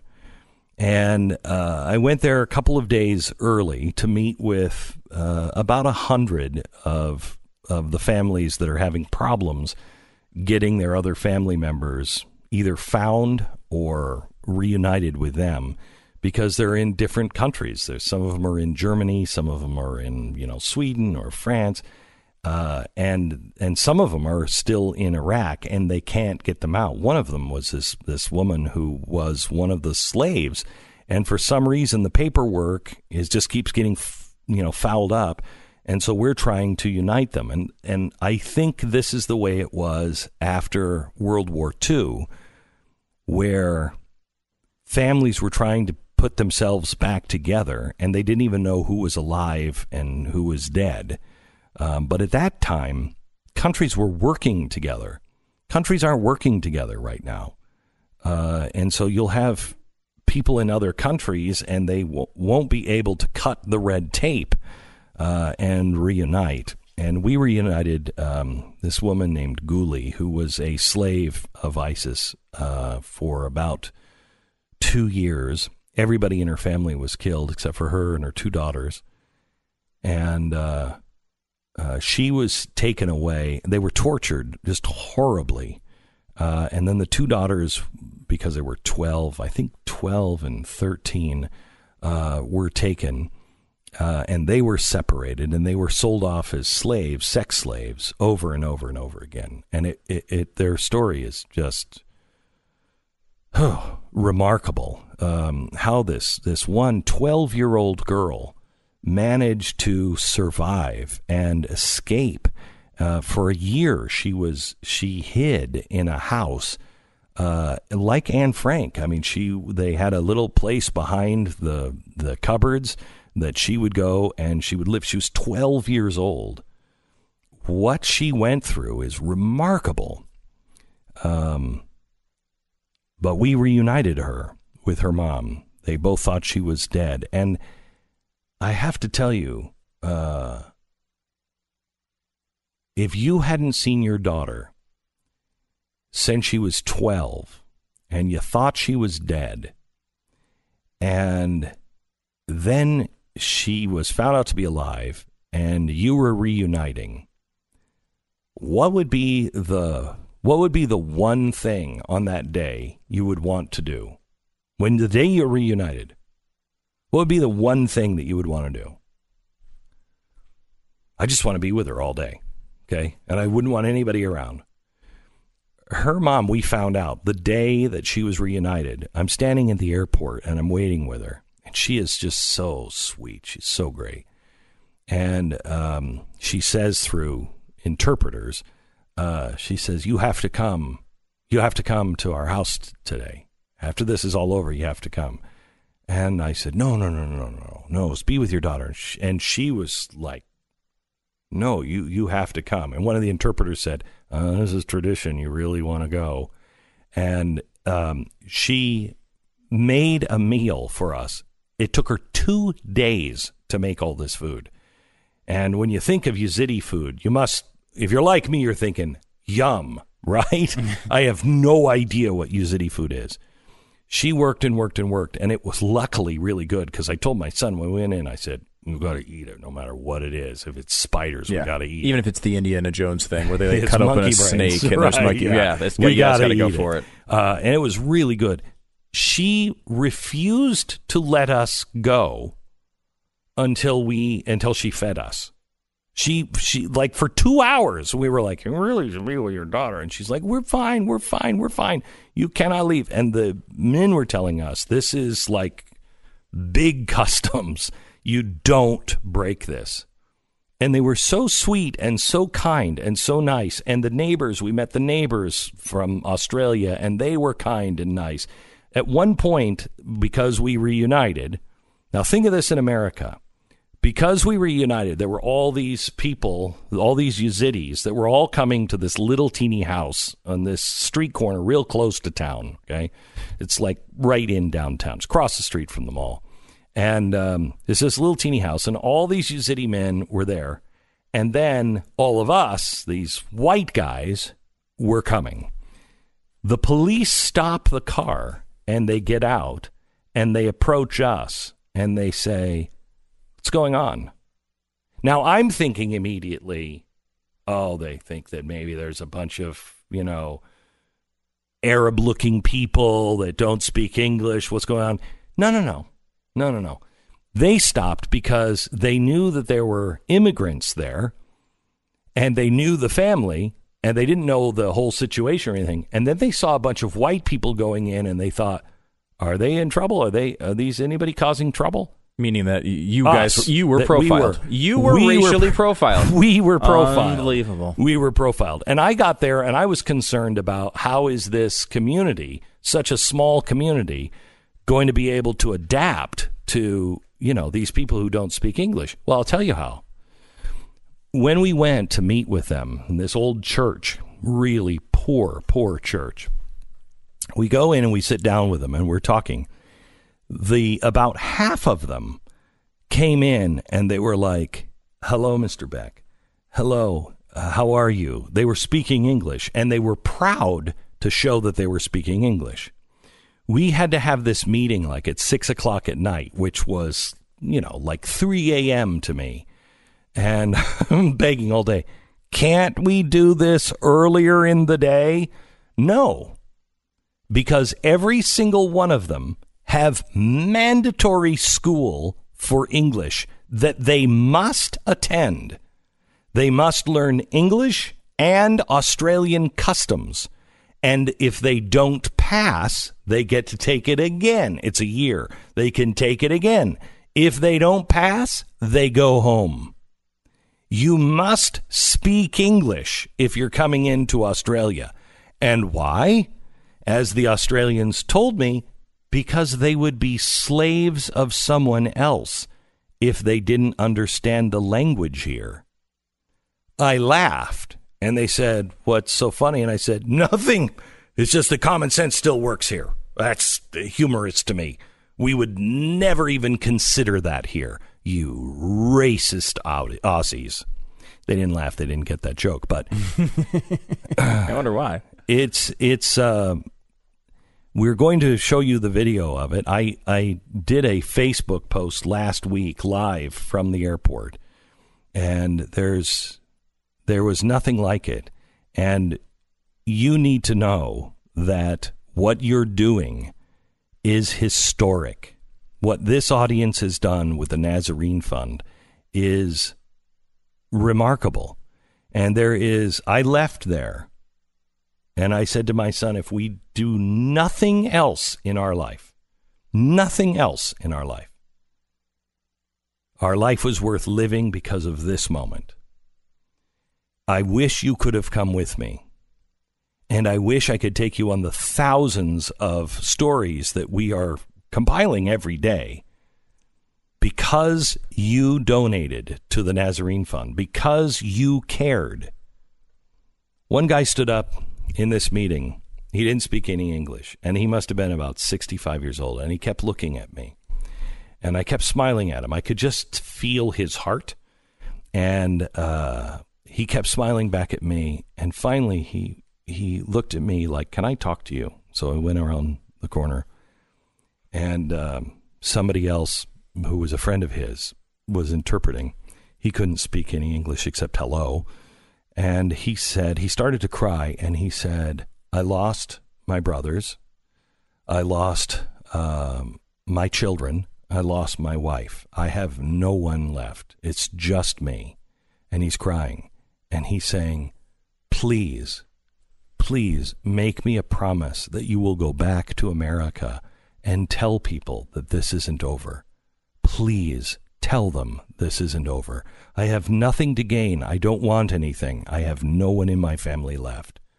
Please, my people are being wiped out. Please let them know it's not over.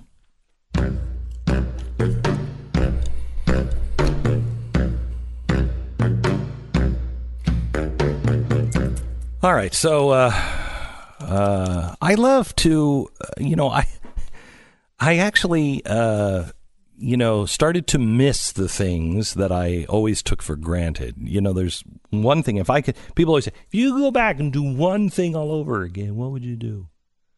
I would probably take care of myself more. I wouldn't abuse my body as much as I did. I need Relief Factor now. And thank God for it. It is a way to relieve inflammation to where you can actually live and you can actually work through the pain. For me at least, it doesn't get rid of all my pain, but boy, it makes it easy for me to live. Most days I have great days, and it's all because of Relief Factor. You take it 3 times a day. 70% of the people who take it, it works for, and they continue to take it day after day, week after week, as I do. Relief Factor. Just try it. It's $20 for the 3-week quick start. You just try it. See if it works. If it does, you get your life back. If it doesn't, you're out $20. But isn't it worth trying to find out if you're in that 70% that it does work? Because it works for me. Relief Factor. Go to relieffactor.com. Relieffactor.com or call 800-500-8384. 800-500-8384. Relieffactor.com. We break for 10 seconds. Station ID.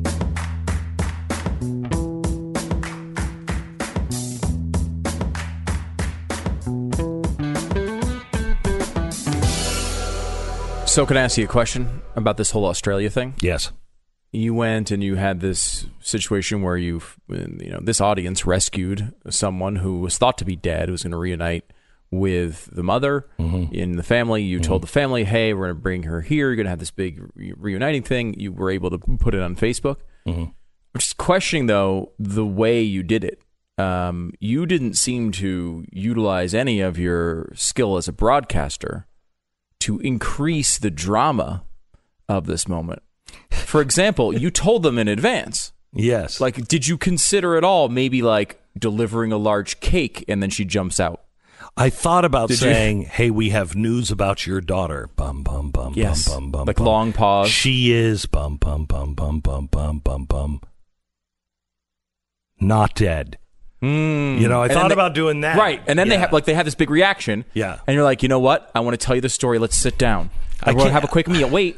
Yeah. And then right. She, in disguise, is the waitress. Right. Comes over, serves the whole day, and I just want to tell you one thing.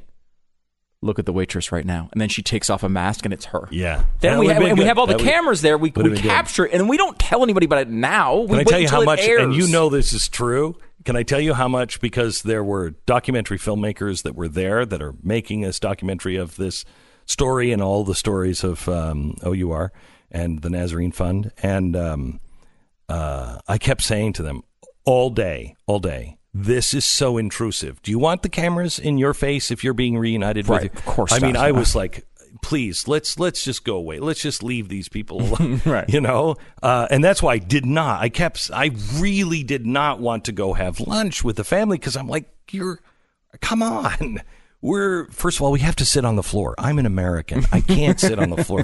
I said that to her mom at one point. She's like older than I am, and she's just getting up and going up and down. She's not sitting on a chair. We're sitting on a floor eating, and she's getting up and down. I have to get up once, and I'm like, okay, I think my legs are locked. I don't think I can. And I looked at her and I said, I can't. I could never be a Yazidi. And she kind of looked at me funny, and I said, look at me. I can't get up from this position. I'm clearly an American. And everybody laughed. But it was hard because it felt intrusive. Yeah. You know what doesn't feel intrusive? What? You set up, you say, look, you're going to fix your house up. We're going to do repairs on it. You walk them back. There's a bus in front of the house. Then you say, hey, everybody, move that bus. They pull the bus away. Same crappy house, but the daughter in front of it. Wow. That's a promotion. That's how you draw some attention. That's how we do it? Yes. Can you imagine this reaction? Now, it would be really bad if they were disappointed. Oh, we thought we were getting improvements to the house instead of our daughter. Right. I mean, that would be a bad... But that one, you just don't air that episode. Right. Or you edit around it very carefully. Why not? So I'm a little disappointed in you as an American, as a broadcaster, as a capitalist. You know what also I'm failed to do is get any of the anger or the outrage. That's true. You didn't... Yeah, I didn't get any of that either, because they didn't have any. It was the weirdest thing. That is weird. It was the weirdest thing. Guli, the mother, was telling me what happened to her in captivity, and she's telling me this story that would just melt your eyes. Everybody else, we'd be in an institution. And in between, she's like, more chicken? And, I said to her, how do you deal with this? She's like, it's life. That's what you deal with. No, that's not life. But over there... It is. And we had a serious discussion on they take it, they deal with it, and then they put it away. We deal with it and we make it our story of our life. It's just one story in their life. And I think that's much more healthy. Because I don't think any American would have dealt with it the way this family was dealing with it. I mean, it was really amazing what they went through and how healthy they actually seemed, at least, to be.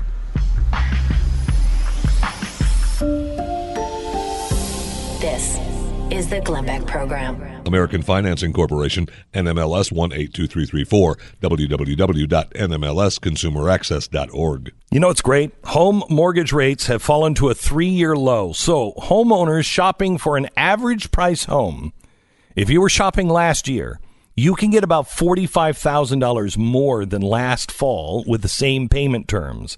Low interest rates and slowing home price increases mean home affordability, and this is the climate in which to buy a new home. It's also a great time to sell or downsize if you're nearing retirement. Very strong demand for family homes, and it's vital to get your housing needs addressed now before you retire. So take advantage of these rates and lock in a fixed rate. Make the 10-minute phone call to American Financing and get pre-qualified and ready to make an offer when you find your dream or your forever home.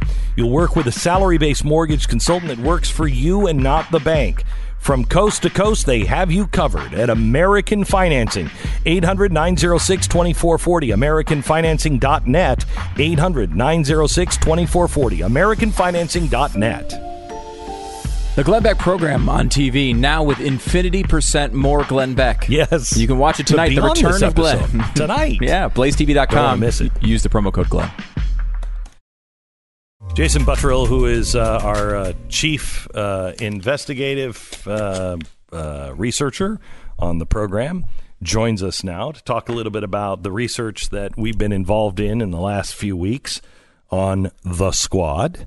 And tonight we go through some of the things that we think that Americans should be aware of and be following. Welcome, Jason. Thank you. Yeah, and it all kind of came out around the same time, which was really weird, around those same 2 weeks while you were out. And I was just like, oh, my gosh, you see my desk. It's like snowed over right now. Well, I know, and I didn't do much to help ease that because when I was out, I talked to federal and a couple of state officials as well regarding Ilhan Omar and others. And our investigation has taken a very deep and dramatic turn that we will discuss, possibly in future episodes. If this stuff, which everyone seems to believe at this time, is true, it's a hair-raising development. But we don't know if we can prove it. And we want to be very, very careful. But there are some things that are happening now that don't make any sense. For instance, remember when I said Keith Ellison is involved? Yeah. What was it? A week later, we find out that Keith Ellison's former money guy is now the boyfriend of Ilhan Omar. I don't think that counts as what I was talking about, but it is a strange connection. Very strange. There. And I think that's what a lot of people will focus on, which we don't care about that. Like, that is not the story, but I think that's what even the outlet that broke it, the Daily Mail, where they showed that they were, at a restaurant in California together and another witness. Care. I don't care about any of that. That is not the story. That's a smokescreen. Mm-hmm. What's going on is who is this guy? Mm-hmm. What is he involved with? Ellison and Omar are interesting. It's such a weird tangled web between the two of them. They have so much in common, not good things, but they have so much in common. Mm-hmm. For instance, they've both been caught cheating the IRS. Mm-hmm. They've both been caught with campaign finance violations in the same district in Minnesota. Mm-hmm. They both represent the same district. It's interesting that he leaves, she takes his place, and he becomes the attorney general, which could be used as a protector of sorts. Right. Well, and that was the state attorney general was the one that was going after Keith Ellison. I don't know if you remember back in the day. He was the one that was accusing Ellison of all this. Mm-hmm. So now she's kind of in the same boat, but there's nothing coming from the state. Right, because he's the attorney general. Right. But this guy that she was caught with, they both have a connection between the three of them. And we looked at the I've about gone blind on FEC records. That's probably the worst thing that you can ever do in your life is go through some of those things. But the more I did it, the more weird this is getting. Now, she has been caught with paying this one guy over $250,000 over the past year. Now, I don't know anything about how congressmen and women spend their money. So I was like, Is this strange? I was looking at it I think in February alone, she paid this guy over around $40,000 to $50,000 in 1 month. But in separate checks, not one. Separate payments. Yeah, like separate checks of $10,000. Yeah, one day it was two separate checks of $12,000. Two separate checks on one day.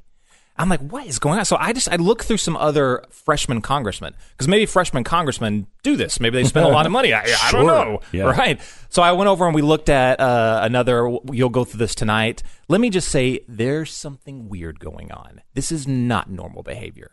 Something very, very weird. And if you put something on there where they in all these filings, they have to put a description like this is travel expenses or, hey, I went to the Capitol Grill. Mm-hmm. This one she was putting at mostly, if it wasn't listed as travel expenses, as fundraising consulting. That's not vague at all.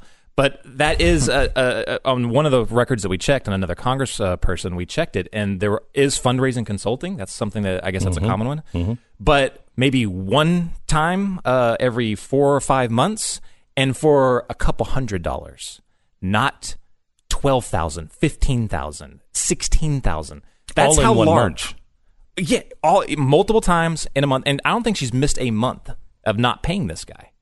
This is very, very strange. The other thing that happened in the last 2 weeks since I've gone is the guy who I think should be the most famous. I mean, he's done much more than Karl Rove ever did, much more than any of these big gurus that we have seen in the past. James Carville, the guy who orchestrated the squad's win, the guy who became the chief of staff for AOC, has just walked away and decided to do something else, which is really bizarre.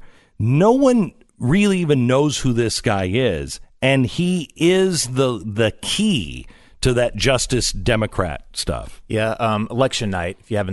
Nobody listening probably heard this, but Cenk, how do you say his last name, Stu? Uygur, Cenk Uygur of Young Turks. He had this crazy blow up on the camera and said, "We are going to infiltrate. We are going to take over the Democrat Party." Yeah. You can say, okay, it's Cenk. You're like, what can he do? But if someone says they're going to do that, you should take them at their word. They're going to try something. The Young Turks guy, right? Yeah. So a few weeks after that, he links up with this Chakrabarti guy. They co-found Justice Democrats. He was a co-founding member, Cenk was. And they set up Justice Democrats and a thing called Brand New Congress. Those are the official political action committees, PACs. But they also set up these two shell companies that we're going to go into later tonight. They set up these two shell companies, and that's where this story starts getting odd. Now, in our system, you can't just, everything is traced through the FEC. Like that makes it so that, she can't spend the money on an indoor swimming pool in her apartment or something like that. Everything is tracked. But if you go through a shell company, that money is ghosted. You don't know where it went after that. And that is what Saikat Chakrabarti is now at the very center of. They've been called out on it. The FEC has actually started an official investigation into this guy on what they were doing. They're trying to figure out where the money went. Now, I went several months back to see if there are any other allegations. There are allegations of money going through one of these shell companies to a person that's very close to Ocasio-Cortez. And you'll see that later tonight. I find it fascinating. I mean, here's a guy who orchestrated what is basically a takeover of one of the two major parties. I mean, AOC is driving the agenda right now. You think about how difficult that is. You took a bartender and had her basically running the party within 2 years. This is your life's work. You're in the goal you've spent all of this time pushing forward. You get this done somehow. You're chief of staff, and 7 months later, I'm going to pull out and go to a nonprofit. Yeah, I'm all set. I mean, that was fun. Good 7 months there we got out of that thing. I'm going to go and just go into a nonprofit and see how that world works. That is a weird move. That is a move that if you have really done what he has done, and he's known as the architect of this. Mary Matlin didn't do it. James Carville didn't do it. Karl Rove didn't do it. Axelrod didn't do it. None of these people have ever done it. That's what they do. And if you are at the top of your game just to leave, at the height, just to leave and go to a nonprofit, something's not right. Something's not right. That's weird. I mean, like maybe if you jump to Elizabeth Warren's campaign, right? You're running Elizabeth Warren's campaign, maybe you'd understand it. To leave and just go to some nonprofit so you can do some good from the outside. 7 months in of this, you've taken America by storm. You've turned one of the two parties into a socialist party overnight. And strangely, no one knows your name. No one knows your name. It's one of two things. I think either they want to get him away so they can get him under the radar so people aren't talking about him anymore, so he can continue to do what he's doing.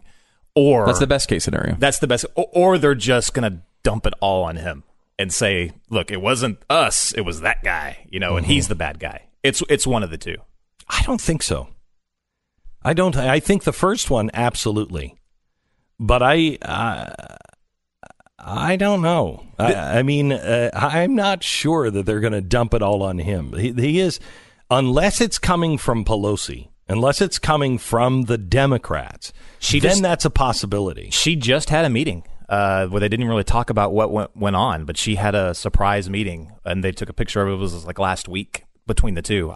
This is possibly could have been what it was about. This is serious. Like, these allegations are serious. This is basically exactly what they got Paul Manafort for. It's just different. Like, it's creating shell companies. So he was doing it to avoid tax evasion and all that stuff and to hide what he was doing. Same exact thing. They created shell companies to ghost money and hide what they were spending it on. And it'll be interesting to see with the group where all of that money went. Did all that money go to them, just usual corruption, or was that money going someplace else that is not in the best interest of the United States of America? Tonight, we will continue this and really fill you in with all of the facts as we move forward on looking at the Squad tonight. All right, Car Shield. Car Shield is just going to save you a buttload of worry and a buttload of money. If you have ever really had a problem with your car where your check engine light goes off and you're not covered, you know what that feels like. You never forget what that feels like. It feels awful. If you have Car Shield and something goes wrong with your car and it's one of the covered repairs, it's all taken care of. You don't have to worry about it. Your car breaks down on the side of the road. You have the car service. You have a car while yours is in the shop. They provide you with a rental car. The covered repairs are super easy. You can have your favorite mechanic or the dealership fix it, and you don't have to wait for the check. So in other words, you don't have to front the money. They take care of it. It's Car Shield. Save yourself just a bunch of worry. Don't worry about it, and don't put the money out. Let them do it. Car Shield. Get Car Shield for your car now. 800-CAR-6000. 800-CAR-6000 or carshield.com. Wow, this is amazing. Elizabeth Warren really does have a plan for everything. She has come out now and says that she's going to cut violent gun deaths by 4/5. Now, I don't know what a non-violent gun death is all about. Maybe that's suicide? Seems violent to me, but cut violent gun deaths by 4/5. So she says she's got a comprehensive new plan to reduce those gun deaths. That's 80%. She's going to do it, and she's going to do it with taxes. Now, who would have known that taxes could stop violent gun deaths? I didn't know that either. Someone who wants to murder someone's going to be like, I don't know, 20% more for these bullets, I think. I don't know if I'm going to be able to do that. So she's proposing a universal background check, which we have, federal gun licensing, which we don't have for good reason, 1 week waiting period on all gun purchases to limit impulsive violence, happens all the time, a ban on assault weapons, which don't exist, and a newly it didn't work. A newly empowered Bureau of Alcohol, Tobacco, and Firearms and Explosives. They've added explosives now. So the ATF-E is going to have new empowered things they can do, which are, I don't even know what they are, but I bet they're great. So she says we're faced with a complex and entrenched public health crisis made worse by the ongoing inability of corrupt government to do anything about it. So it's easy to despair. So our government is corrupt. So what she'd like to do is expand the government. Oh, yeah, make the power bigger, because I believe the statement is absolute power makes you much less corrupt. Absolutely. Absolute happiness. Absolute happiness. Mm-hmm. So it's also strange that she says we're faced with a complex and entrenched public health crisis. I don't know if that has anything to do with the health crisis, like Obamacare was supposed to fix, that only made it worse. But I'm excited that the left is finally admitting that taxing something actually will discourage it, because they're saying, well, we can tax it and then people won't want to buy as many bullets or guns. Mm-hmm. So finally they're admitting the central thesis of all conservatism: when you put taxes on something, you get less of it. Like, for example, economic activity. When you raise taxes, like income taxes, you're discouraging positive economic activity. Okay. I'm sure that they'll figure that one out. So she says guns are taxed at 10%, while other gun and ammunitions are taxed at 11%. But she says that the gun tax needs to be 30%, and the tax on ammunition 50%. I mean, all that is going to do is take money out of people who are legal gun owners' hands. No one who's about to commit a mass murder, which ends in their own death, an hour later is going to care about paying an extra 30% for the ammunition. No. It will do more. A lot of people, if you're paying 50% more for the ammunition, there is one thing that will happen. You will go to the range less often. Yes. You will shoot less often, which will make you more dangerous with a gun instead of more safe with a gun. Right, but it will only affect people who aren't going to do mass shootings. No person is going to be like, you know what, I want to kill 100 people, but I'm only going to kill 80 because of that tax. There's not one person who's ever been a mass shooter who would make a decision like that. It's only taking money out of legal gun owners' hands. That's all it is. That's all it's designed to do. And of course, that's all it will accomplish. But this is every one of their plans. This is the beginning of how they're going to go after this. They're going to go after it through money. They'll go after it with insurance. They will go after it with banks, and they'll say, "Hey, banks can't do business with gun manufacturers or gun sellers or anything else." So they'll cut their ability to actually do a legal transaction. They will make it onerous on you to own a gun. Insurance will be through the roof. If you have a gun in the house, well, then you need extra insurance. Insurance will go through the roof. Taxes will go through the roof. And they won't have to do anything to the Second Amendment. And they'll call that common sense. I call that theft of your rights. And the reporting is that Trump has insisted he would be able to convince his most ardent supporters who favor gun rights that the moment for a change has arrived. I don't think so. If that's true, then I wouldn't say anything right now. But if you want that to not be true, you better speak up right now.